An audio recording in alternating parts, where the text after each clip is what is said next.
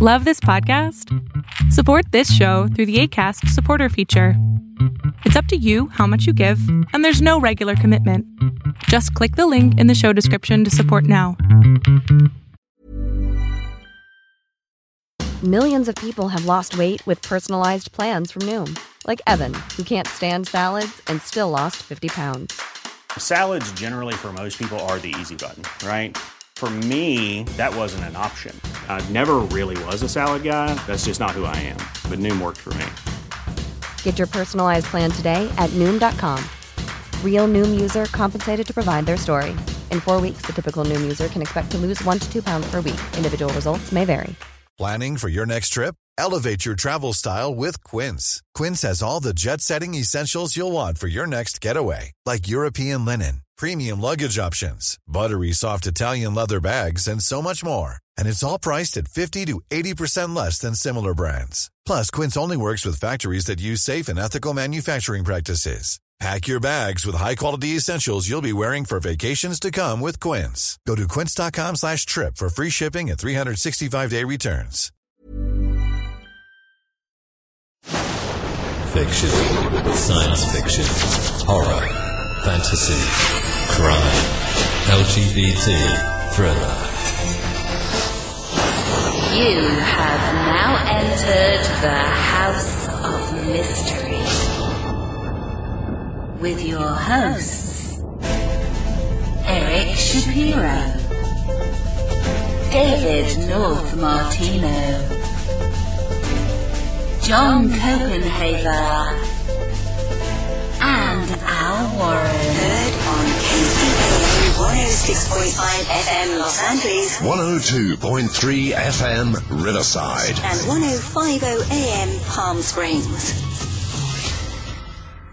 A series that's been on History Channel, and it's about H.H. Holmes as the real Jack Ripper.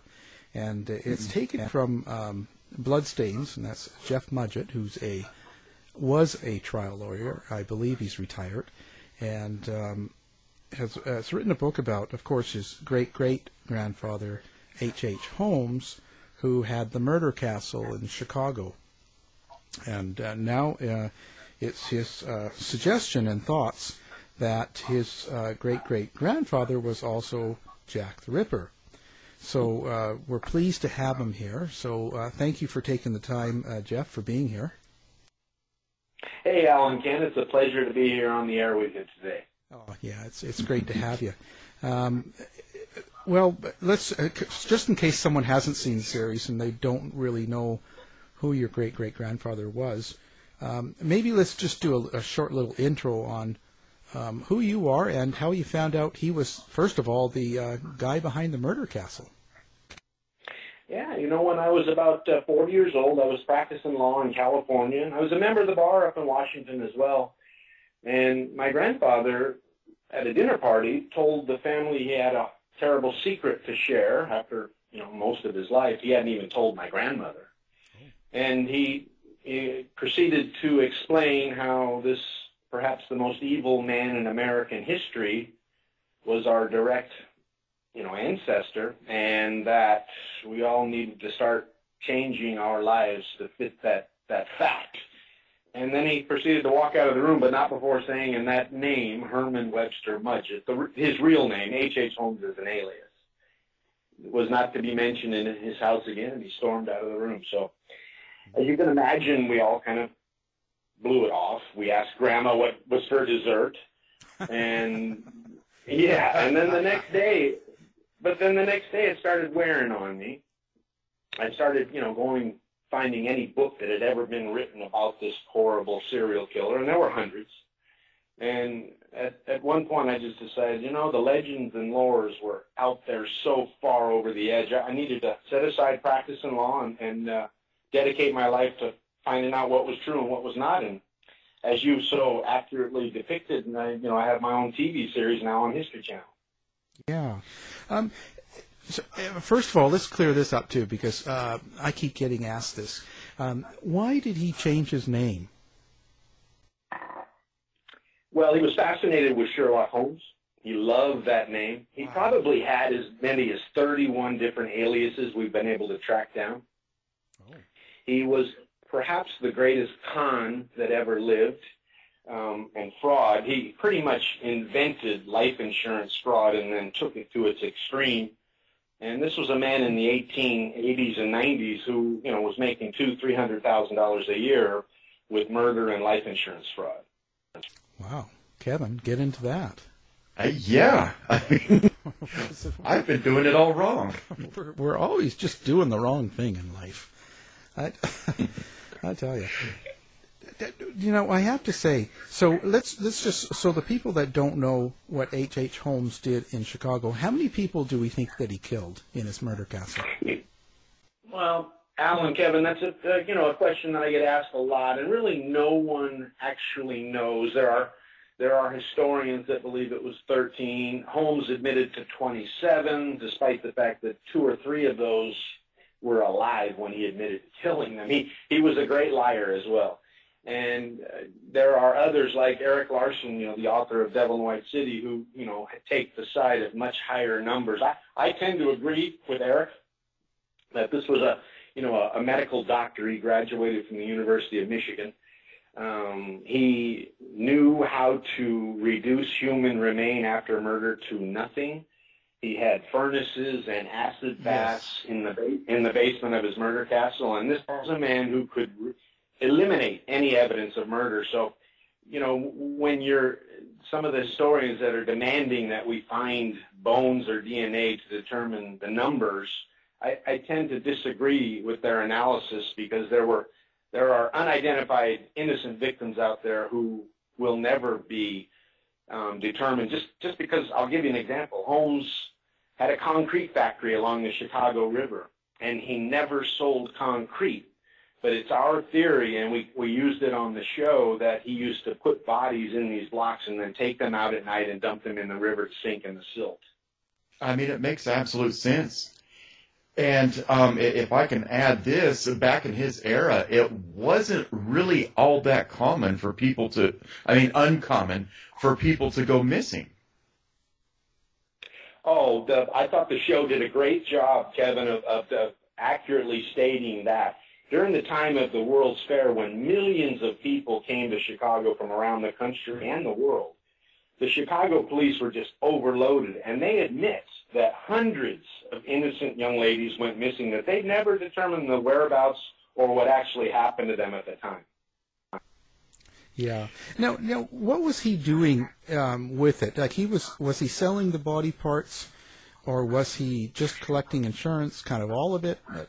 Was it just all together? Yeah.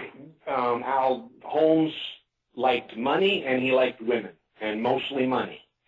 So anything he could do, sell the bones, do the life insurance fraud, anything he could do, he would. And I'll give you another example. I was at a book signing in Iowa, and an administrator of a hospital museum came up and said, Jeff, I've read your book. I believe your theories. We went and did some investigating at the museum, and lo and behold, we think one of the skeletons in the museum was actually bought from Dr. Holmes, and we began the process of eliminating that from the museum in the interest of protecting innocence. So he paid for his tuition at Michigan selling skeletons. After school was over, he'd go out late at night, dig up a fresh grave, clean it up, and then sell the skeleton to hospitals around the country. Wow, why didn't I think of that? Yeah, I started to say that. Well, that in itself, Jeff, it is quite a feat. This man. They when we talk about evil genius, this was it. That's why when people try to compare him to Gacy and the Florida serial killer, it's ridiculous. This one's way out beyond them. He actually talked people into assisting him in murder. He had assistants that would do this stuff for him, and there was. That's why I'm happy with the show. The geniuses at History and Megillah Production who helped me with it. I think they've given the country, and now it's being shown in the UK, the ability to realize this was the real Dr. Frankenstein, and we need to study him more. He's not just a psychopathic killer. This was something that maybe one day we can use to define what evil actually is. Well, Jeff, having said that, would it be fair to say, let me take a left turn here real quick, would it be fair to say this is kind of new information, that he had these assistants? Would you say that maybe H.H. Holmes had a small murder cult? You know what? I've never heard that before, but that makes sense. He had the ability to hypnotize. Women just were infatuated with this man. The New York Times wrote about at his trial, for murder, when the jury came back, rendered him guilty, the judge called for capital punishment, hanging by the neck until dead. He stood up, they were leading him off in his chains, and the women in the audience that were associated with Holmes stood up and had crocodile tears as he was led from the room, despite knowing who he was, what he had done, and that the woman next to them was also his lover. And I tell you what, that to me maybe accurately than anything else depicts what kind of man this was, and how these women could be so much, I guess, in love. I guess that's the right phrase. I don't know. But even knowing what he was. Now, does this sound familiar? No, Manson did the same thing. As they led him off, he had all those women in the jury room or in the courtroom doing the same thing. The difference with Manson is he never actually murdered anyone, they think. Well, his assistant did. True. Yeah. How does this make you feel, Jeff? Like finding out, first of all, that who he was and the things that he did, and possibly the other things that he did. Like, how does this all come down on you now that you're an adult and moved on with your own family? What's this effect is it having on you? And that's what I tried to write my book, Bloodstains, about. There's 100 books about how many rooms were in the murder castle or how Holmes murdered and then reduced the bodies. I wanted to write more about the journey that I went on once my grandfather told us this awful truth. And I knew I was different. I knew I had thoughts that made me strange, but I tended to write them off as things all men have once in a while. And I went on with life. I had never committed a crime in my life. I had never actually envisioned murdering anyone in my life. But when my grandfather let us know our roots, so to speak, that changed my life. And I knew that these things that I had tried to write off had a basis. There was a reality to them, and that I needed to deal with them in a more mature way than I had in my previous life. So do you think he was mentally ill, like sick, or how do you characterize him then, now?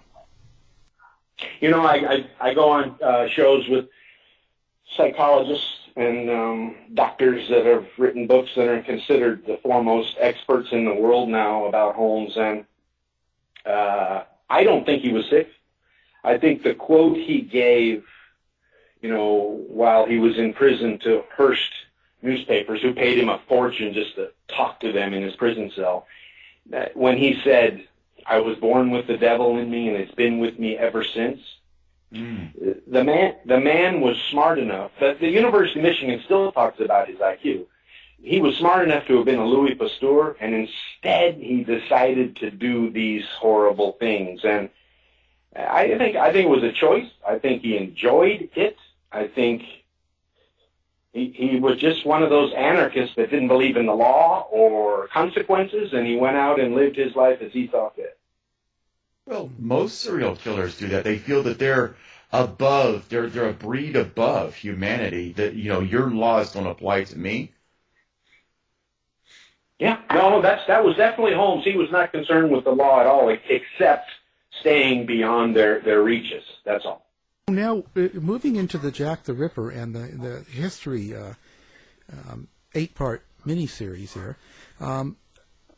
How did you first associate your great-great-grandfather with England and London at the time in the 1888, I believe? How did you first sort of come to think, well, I wonder if he was that, or what led you to this?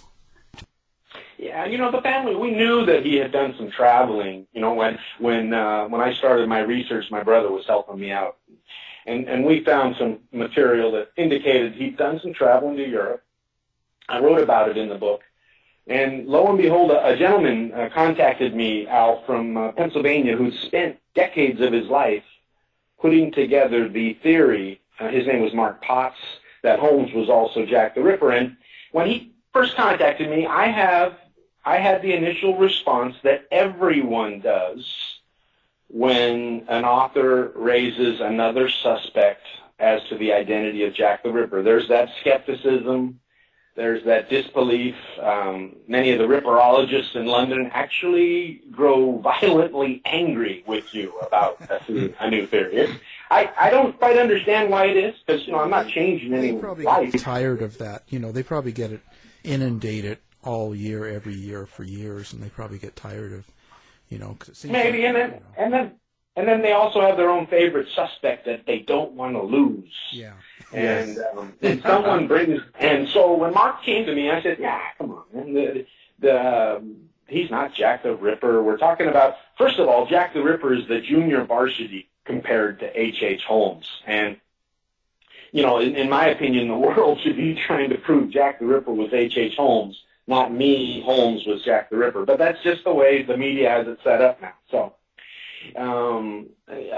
I kind of blew him off, and then I started considering it as I would have prosecuting a criminal case in California, and the evidence started clicking. So I started putting a little more time into it, did some research regarding handwriting comparisons, found 2 or 3 of the most foremost experts in the world comparing handwriting in a new computer program that they devised to do so, that the FBI and the CIA actually use. Got their help and came up with these amazing numbers. I contacted the TED, and they allowed me to do a talk up in Vancouver about 3 years ago, where we actually swore the audience in as my grand jury. I presented the audience to them. And as you know, TED Talks are filled with lawyers and doctors and scientists and journalists. It's a great crowd. And then we had them vote on my evidence as to establishing probable cause, and we came out almost 80% voting that they believed the evidence I had presented there. This all happened before Murder Castle, Jack the Ripper. Yeah, right. Yeah, 1888. Jack the Ripper was 1888. The Murder Castle was about 1891.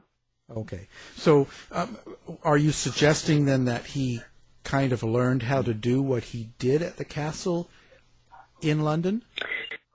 Great question. That's one of the theories of my co-host, Amaryllis Fox, the CIA-trained agent that we hired to help us in the investigation. And, in the show, I call her Scully. She's the real-life X-Files Scully. And we use her because, most people think, okay, Jeff's got theories. He's selling a book. I'm not going to believe that stuff. So we brought her along, and as a very skeptical, logical mind to go through the evidence as we presented it on the show. And Amaryllis' theory now, Al, is that Holmes' murder and his MOs evolved over time. And when she lays it out, I think in the 6th or 7th episode, it makes a lot of sense, and it works right up to the very end. And I would ask your listeners, if they get a chance, watch those 6th and 7th episodes, and as Amaryllis explains, how a murderer, how someone that started out digging up graves for the money to pay his tuition, then he decided, wait a minute, going out at 1 a.m. and digging out a fresh grave and then cleaning the flesh off those bones is too hard. I'm going to do it an easier way. And you know what the easier way was, Kevin? It was just to hunt them down and do it himself, process them like animals. Murder them. Yes. So that evolution of style and MO is what she believes led to the construction of the Murder Castle, where he had his own little laboratory down below the hotel that he rented out to victims of the World's Fair. And the hotel was 2 miles away from the World's Fair, guys. When you rode the Ferris wheel, you could see his hotel. Now, that brings me to a great point that I was hoping that you would touch upon, is the construction of the hotel. I mean, it was, I don't mean to sound like I'm admiring him, but it was absolute genius the way he constructed this hotel. And there's guys that have put a lot of time into that. I agree with you completely. Everything he did had a reason and a cause, and it was based in logic. And that hotel was designed for a young lady to walk in the lobby, for her to check in, to think the entrance was just spectacular, something she had on her bucket list all of her young life, how they would take her up to a room, prepare her, get her rested for the night to go to the World's Fair right down the avenue. And instead, Holmes would watch her through an eyepiece. He would have his assistants allow gas to enter the room. If he thought she was special, he would render her unconscious. If he thought she was just another piece to make money on, they would asphyxiate her to death in the room. They would enter, they would send her down a greased chute to where she'd end up on a gurney in the basement ready for his experiments. I mean, that is spectacular. I mean, what a time saver. Well, and it's in America. It's not supposed to happen like that, is it? I don't know.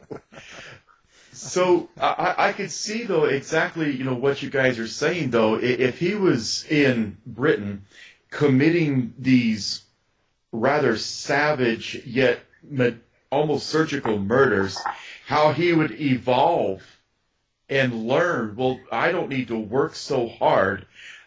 I will have, I see the evolution. I see what you're saying. Well, and then remember also, in London, guys, he was there on a quote-unquote vacation. All he had to do to escape arrest was buy a ticket home. In Chicago, that was his life, and he needed to be more careful with his alibis. Mm-hmm. Right. And London was really a mess then, right? There was like 5 million people. It was the heart of the empire, and it was really now the Whitechapel area was quite poor, quite bad shape. A lot of people living in one room, like, families and people with boarders, and it was a real poor time. No, I agree with you. I've seen some of the pictures from the time, and the Whitechapel area was horrible, and as horrible as some of the areas of Chicago at the same time. Yeah. So he would be familiar with with that type of area, how to live in it, how to survive. Yeah, and here's a man with he traveled with a butler. He had thousands of dollars in his pocket, and he would stay at the finest hotels, and then at night, I tend to think of him like a lion on a hill overlooking the savannah with a gazelle. He'd travel out at night and do his doings in any fashion or form, and then return to his hotel, clean up, and go down and spare the company of the wealthy and the rich of London. Wow, they could make a new version of the Lion King. It's not Simba no more, is it? No more Simba. On show 2. Life is full of what-ifs. Some awesome, like what if AI could fold your laundry? And some, well, less awesome, like what if you have unexpected medical costs? United Healthcare can help get you covered with Health Protector Guard fixed indemnity insurance plans. They supplement your primary plan to help you manage out-of-pocket costs. No deductibles, no enrollment periods, and especially no more what-ifs. Visit UH1.com to find the Health Protector Guard plan for you. Hey, I'm Ryan Reynolds. Recently, I asked Mint Mobile's legal team if big wireless companies are allowed to raise prices due to inflation. They said yes. And then when I asked if raising prices technically violates those onerous 2-year contracts, they said, "What the f*** are you talking about, you insane Hollywood ass?" So to recap, we're cutting the price of Mint Unlimited from $30 a month to just $15 a month. Give it a try at mintmobile.com/switch. $45 up front for 3 months plus taxes and fees. Promo rate for new customers for limited time. Unlimited more than 40 gigabytes per month. Slows full terms at mintmobile.com.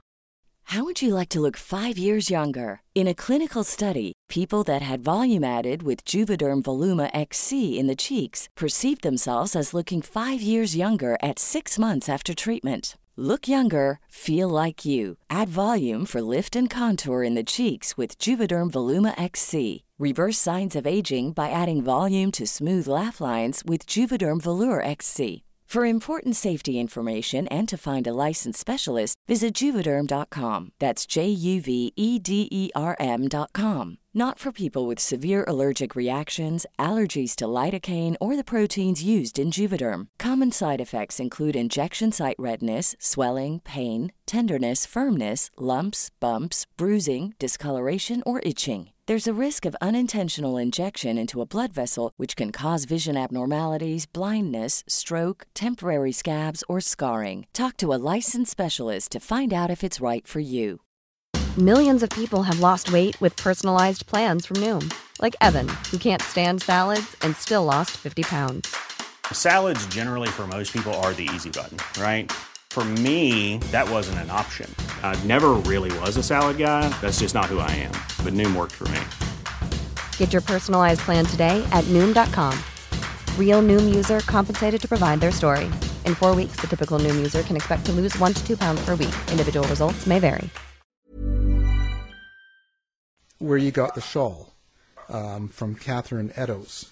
It confused me a bit because we had Edwards on the show, Russell Edwards, who had done the shawl and tested it and stuff. So did that older couple, have a different piece of the same shawl? You know, that's. I think I'm pretty sure I met both of them, and they allowed us to use their portion of the shawl. And to tell you the truth, guys, I never believed that the shawl would have had Holmes's DNA on it. That's not the way he operated. And for it to have had his DNA on it, he would have had to cut himself accidentally, or the victim would have had to scratch into where he bleeded on, something like that. He never committed rape. We never found one occasion where he was involved in a rape, and he had hundreds of women around him. So when we tested that, Al and Kevin, I was skeptical, but I got to tell you, it was the chance to solve Jack the Ripper 100% with direct evidence that no one could walk away from. I mean, we used my DNA, which is a direct paternal link, which is the most accurate DNA there is. And, I said, let's give it a shot. Let's give it a try. And lo and behold, there was no match. But quite frankly, the production team, we knew it was a long shot, but it was worth taking. Oh, yeah, you have to eliminate. It's just that because Russell Edward, when he DNA tested that Polish immigrant had DNA on that shawl. I studied their DNA testing, and I'm not an expert in any way.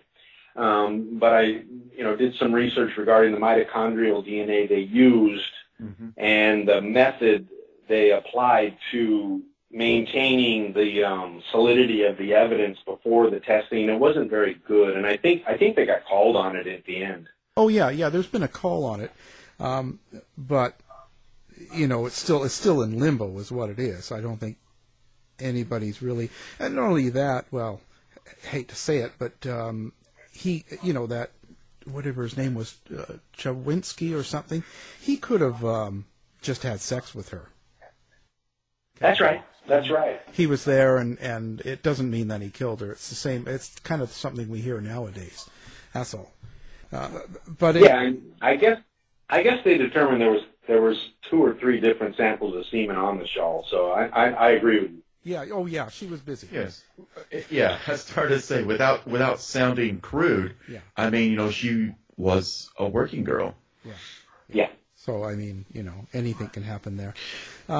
What did you come across any evidence of where he was when he was in London? As far as the murders, we know where the murders took place. Now, when I expressed my theory, and guys, I got to tell you, right now, I have no doubt that H.H. Holmes was Jack the Ripper. I know that if you allowed me to present my evidence on your show to a trial judge, I could get an arrest warrant for him if he was alive to stand trial for the murder of Catherine Eddowes and Elizabeth Stride. There's no doubt in my mind. I could get that. And then, then the machine would go to work providing the evidence we needed for a conviction. Now, did the show present the evidence to get a conviction beyond a reasonable doubt? Absolutely not. And I'll be the first to admit that.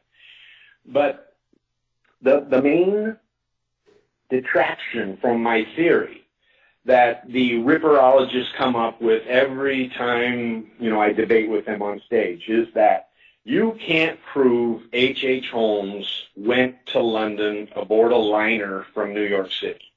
Why not? That's their argument. Everything else they admit works, but that one didn't. So I don't know if you both remember, but during the show, Amaryllis handled the passenger list completely because I didn't want to have anything to do with that so that no one could point to me and say, Mudgett, you did that, you made that work. No, Amaryllis went down and inspected the passenger list by herself. And she came up with the conclusion. They found one name that was Holmes and 3 or 4 of the aliases that he used on ships that went over to London and then came back. And to me, I don't get asked about it much, but that to me is one of the major revelations of the show. Right, because that's kind of one of the things I heard. The other thing I got from Ripperologists were his M.O. does not fit with the Ripper. Seems to be the most common one that from other people that have written books and been involved. What's your response to that? I hear that often, guys. I ask them, I'll give you a couple arguments that I would make before a jury. The first would be, well, explain to me Holmes's M.O. in the basement when he murdered. I'm not sure anyone actually saw him at work. Mm-hmm. I don't really get how you differentiate that. And also, we determined that Ripper-style killings occurred after he returned in New York City and in Chicago. And as a matter of fact, Scotland Yard and London Metropolitan followed him over and inspected those murders because they were convinced that it was an American doctor who had committed the Whitechapel murders.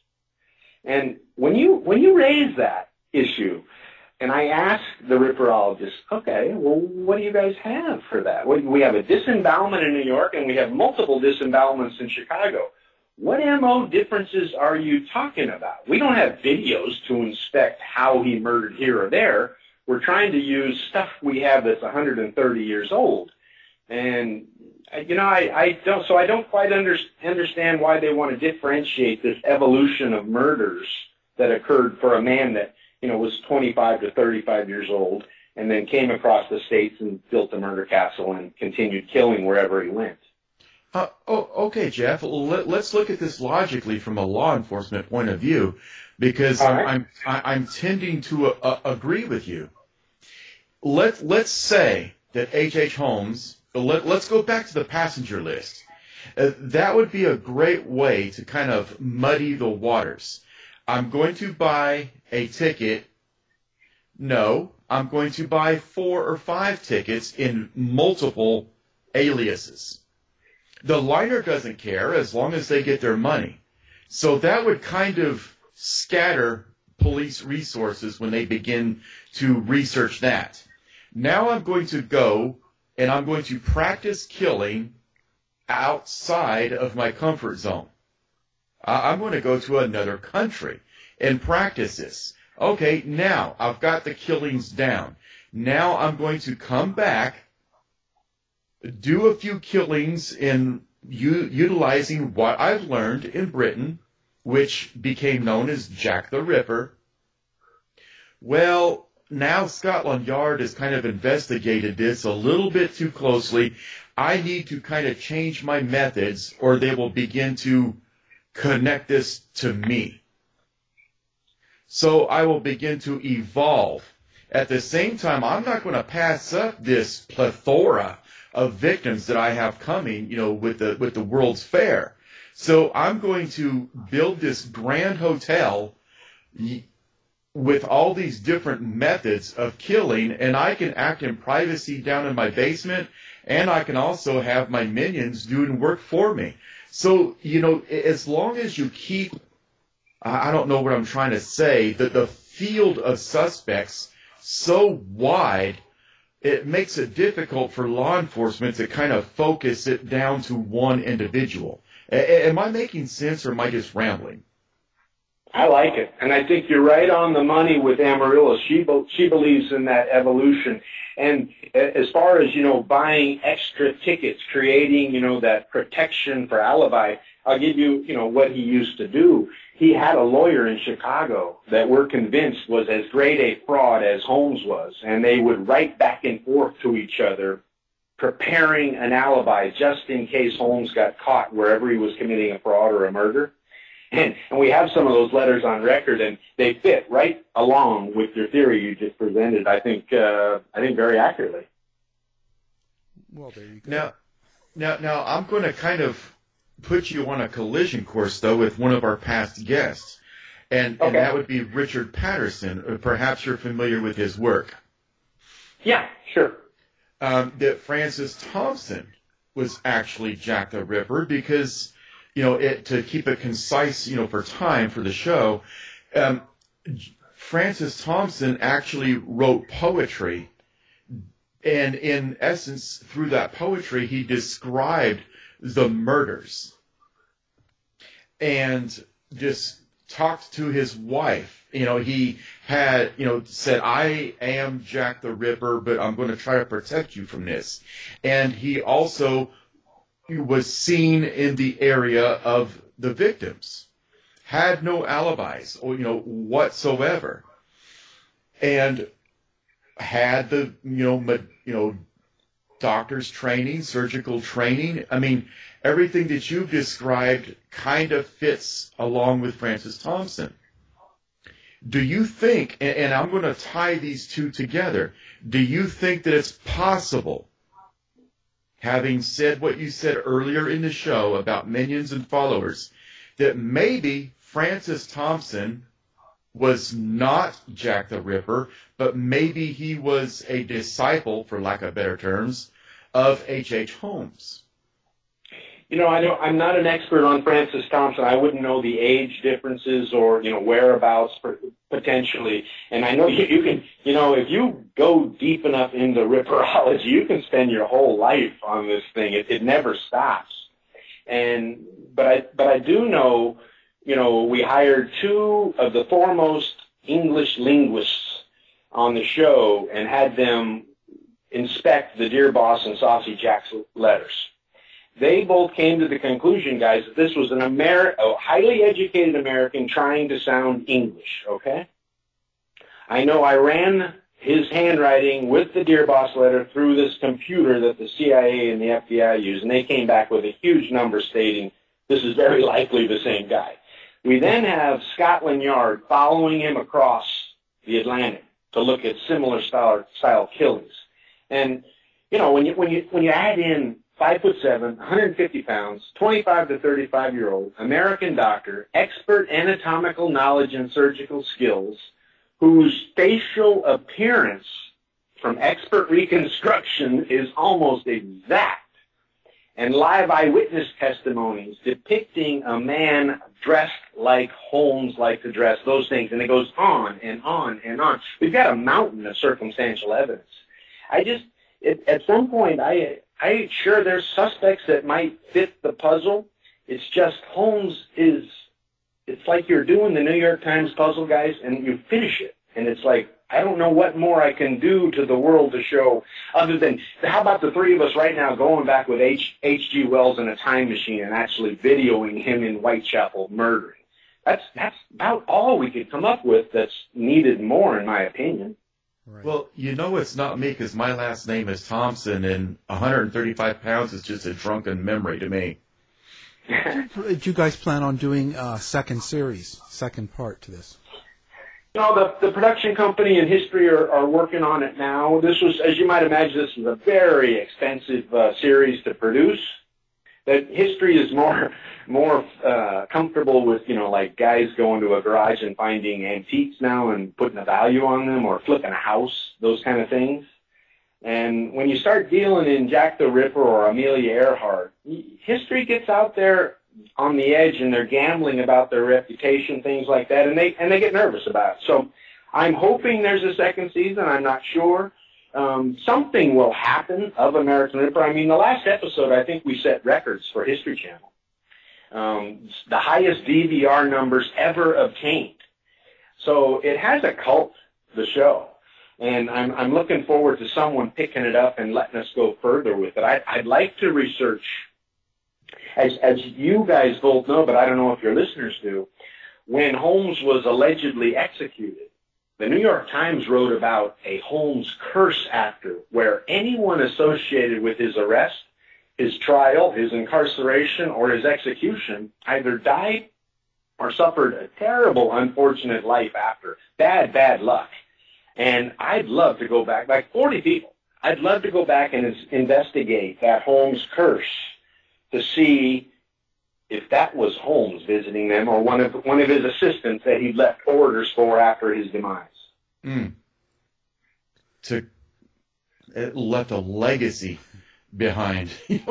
Now that it's out, and how do you find the reaction to the series for yourself?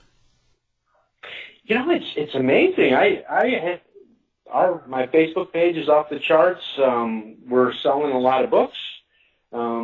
The people in entertainment, are waiting for me to be off my contract with History so that they can do something over the show.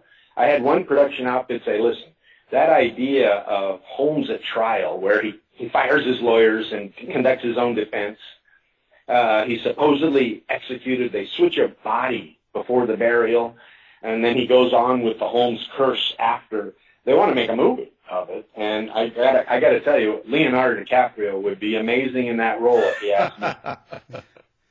Yeah, well, we have to hope for something, It's strange they haven't done something with it up till now, because it is quite the story. I mean, whether you have Jack the Ripper part of it or just the murder castle itself, I mean, that would be an incredible movie. Yeah, Eric Larson sold The Devil in the White City to Paramount, and Martin Scorsese is I think they're in production, and DiCaprio is going to star H.H. Holmes. Wow. You got it. See, Al, we're doing it all wrong.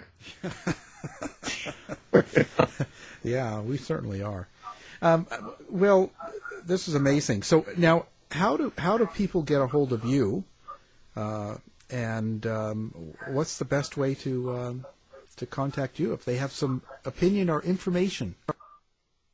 If they go to my website, www.bloodstainsthebook.com, all one word. My manager and I, we try to take the time to answer all the comments that come in, and take any orders. I'm trying to sign every book I can get a chance to put my signature on, and I got to tell you, the things rolling in over the edge now about new evidence. We have every day, guys, new evidence. I just got something the other day from the University of Michigan archives about some handwriting that Holmes did when he graduated with his class that graduation day.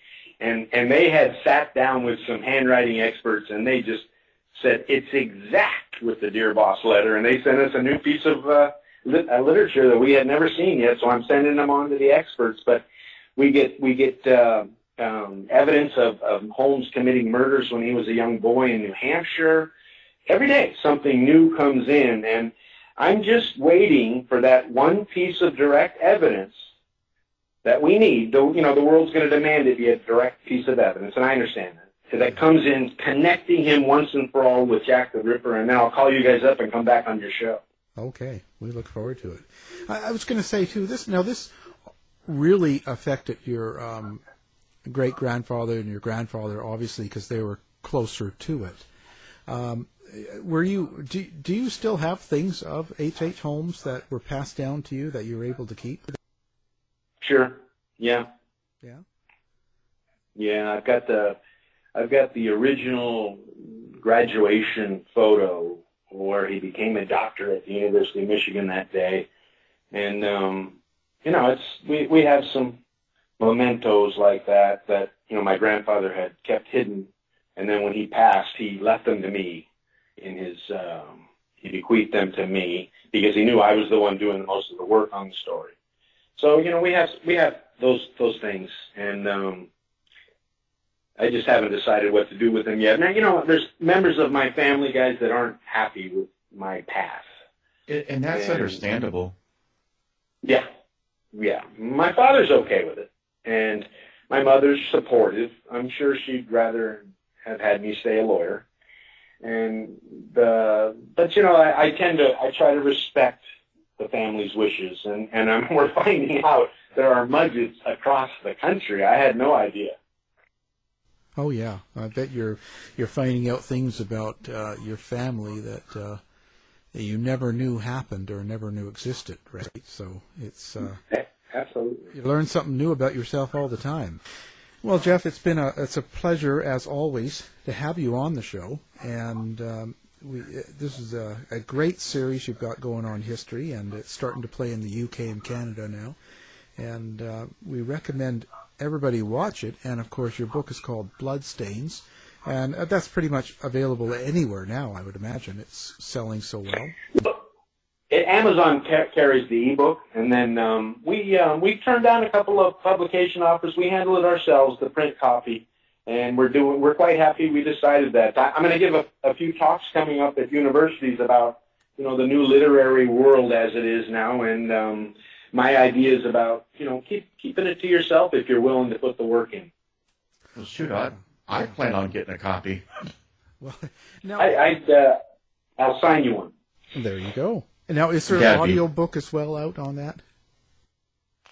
We have an audio book on CD, which, quite frankly, we're not happy with it. It's too expensive, so we're trying to do some work with audiobooks.com and see if we can go to a digital download, and I think we'll probably have that within a couple of months. That's great. That's good.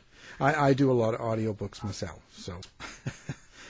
And you know who's narrating my the book is my friend up for the Emmy Sunday. Yeah, so. That's what you were saying. That's fantastic. Well, good luck. Yeah, I'm excited. Good luck to him at the Emmys. I hope he does well, and hope you have a great time. Wished I could go, but oh well. Well, thanks very much, Jeff. Like I said, it's been a pleasure as always, and great book, great series, and we wish you the best coming in the future. Al and Kevin, it's been a pleasure being on with you today. Your questions have been some of the best I've heard. And Kevin, I thought your theory about how those multiple names on the passenger list, I'm going to tell you, as soon as we're off the phone here, I'm going to call up Amaryllis and run it by her. It just makes sense. That's Detective Thompson. Yes, Scooby-Doo on the case. Yeah. All right. I'll have to put you down on the list and give you a call when I got something new come over. Awesome. To find out more about our show, guests, or to listen to past shows from our archive, please go to www.houseofmysteryradio.com. Show's over for now. Was it as good for you as it was for me? Well, good night. This has been a production of Something Weird Media. I'll be back. Hey, it's Danny Pellegrino from Everything Iconic. Ready to upgrade your style game without blowing your budget? Check out Quince. They've got all the good stuff, shirts and polos, activewear, and fine leather goods, all at 50 to 80% less than other high-end brands. And the best part? They're all about safe, ethical, and responsible manufacturing. Get that luxury vibe without the luxury price tag. Hit up quince.com/upgrade for free shipping and 365-day returns on your next order. That's quince.com/upgrade. Hi, I'm Daniel, founder of Pretty Litter. Did you know cats tend to hide symptoms of sickness and pain? I learned this the hard way after losing my cat, Gingy. So I created Pretty Litter, a health monitoring litter that helps detect early signs of illness by changing colors, saving you money and potentially your cat's life. Pretty Litter is veterinarian developed, and it's the easiest way to keep tabs on your fur baby's health right at home. Go to prettylitter.com and use code ACAST for 20% off your first order and a free cat toy. Terms and conditions apply. See site for details. Hey, it's Paige DeSorbo from Giggly Squad. High quality fashion without the price tag. Say hello to Quince. I'm snagging high-end essentials like cozy cashmere sweaters, sleek leather jackets, fine jewelry, and so much more. With Quince being 50 to 80% less than similar brands. And they partner with factories that prioritize safe, ethical, and responsible manufacturing. I love that. Luxury quality within reach. Go to quince.com/style to get free shipping and 365-day returns on your next order. Quince.com/style. You've been listening to the House of Mystery radio show. To find out more about our guests, hosts, or shows, go to www.houseofmystery.com. Show's over for now. Was it as good for you as it was for me? Well, good night. This has been a production of Something Weird Media. I'll be back.